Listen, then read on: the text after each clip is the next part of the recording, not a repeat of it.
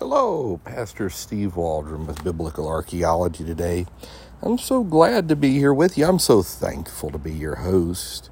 Things sound a little different. I am sitting outside today. It's about almost 5:30, and it's just such a cool evening that I thought I'd sit outside. So you may hear birds or maybe cars or something.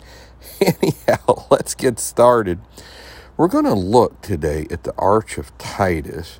I have mentioned that before in a previous podcast, but it's been some time ago. But I thought we would look at that in biblical archaeology because it's just so fascinating. It's written in Latin. Of course, Titus and and Vespasian would have been his father, both Roman emperors and both credited with winning the war in the Holy Land against the Jews. The first war, the second one, the Bar Kokhba Revolt, 132 to 135 AD. So this magnificent, beautiful arch is in Rome, and it shows spoils from the sack of Jerusalem. We're on Wikipedia. By the way, thanks for being here with us. It was built about 82 AD. And so the menorah is seen, so we kind of know what the menorah looked like. Trumpets, and also what might be the table of shewbread. Remember, I had a friend that said that he was playing with a friend about shewbread, and he put like bread on the ground, and then when his son would look away, he'd kick it, and he'd say, "See, it's shewbread, it's shewing." He said he had a lot of fun with that. So the arch contains panels depicting the triumphal procession celebrated in 71 AD after the Roman victory culminating in the fall of Jerusalem. A triumph was their highest form of celebration. An ovation was just below that. It was constructed in AD 81 by the Emperor Domitian shortly after the death of his older brother Titus, to commemorate Titus' official deification or consecratio, and the victory of Titus, together with their father Vespasian over the Jewish rebellion. And so it became a symbol of the Jewish diaspora, and the menorah depicted on the arch served as the model for the menorah used as the emblem for the state of Israel. The arch has provided the general model for many triumphal arches erected since the 16th century.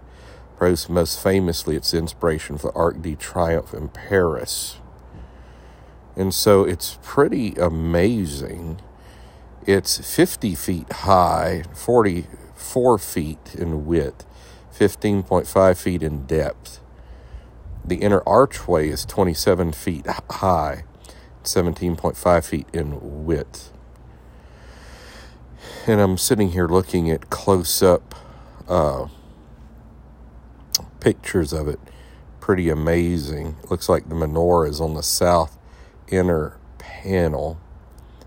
And the spandrels on the upper left and right of the arch contain personifications of victory as winged women. Between the spandrels is the keystone on which there stands a female on the east side and a male on the west side. There's a relief of the apotheosis of Titus at the center as well. And so the menorah is the focus. Some people think the Ark of the Covenant was carried away at this time, and somehow the Vatican still has that. I don't know. You would think it would be on here if it was.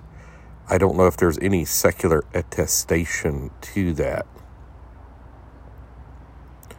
So, pretty interesting thoughts. Other people think the Ark of the Covenant was hidden in the Well of Souls underneath the temple. And so could be there's been some rabbis that said they've heard the divine snortings, which is the glory of God snorting under there. Randall Price has some good things on that. So other sacred objects in the triumphal procession are the golden trumpets, the fire pans for removing the ashes from the altar, and the table of shewbread. And these spoils were likely originally colored gold with the background in blue. In the 2012 Arch of Titus Digital Restoration Project discovered remains of yellow ochre paint on the menorah relief. So, pretty interesting, but it obviously serves archaeology.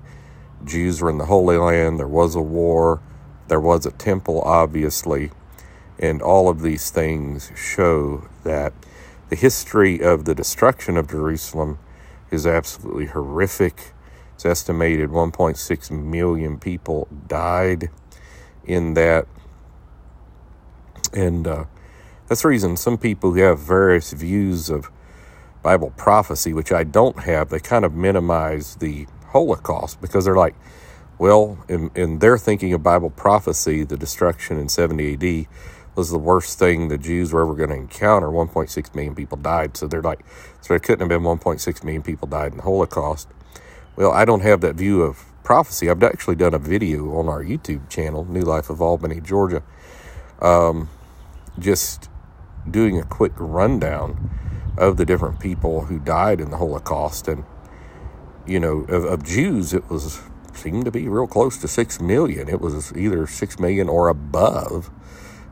I mean, it may have been slightly below, but or above.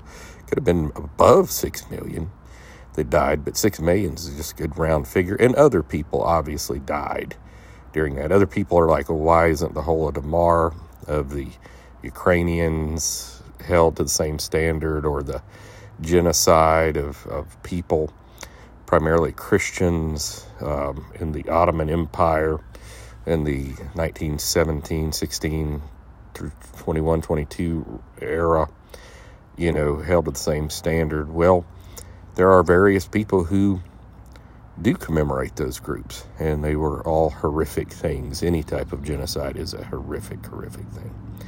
So the Arch of Titus, shewbread table, menorah, fire pans, trumpets, so many things, all showing the Bible is absolutely true. God bless you. We love you. Thank you so much for being here with us today. And please share with your friends and family and church family, Sunday school classes, college groups, homeschoolers, whoever you think would benefit. And please pray for us. Might want to write a little notebook or journal of things you find interesting every day, because you will have, in 4 to 6 weeks, a power-packed apologetics library.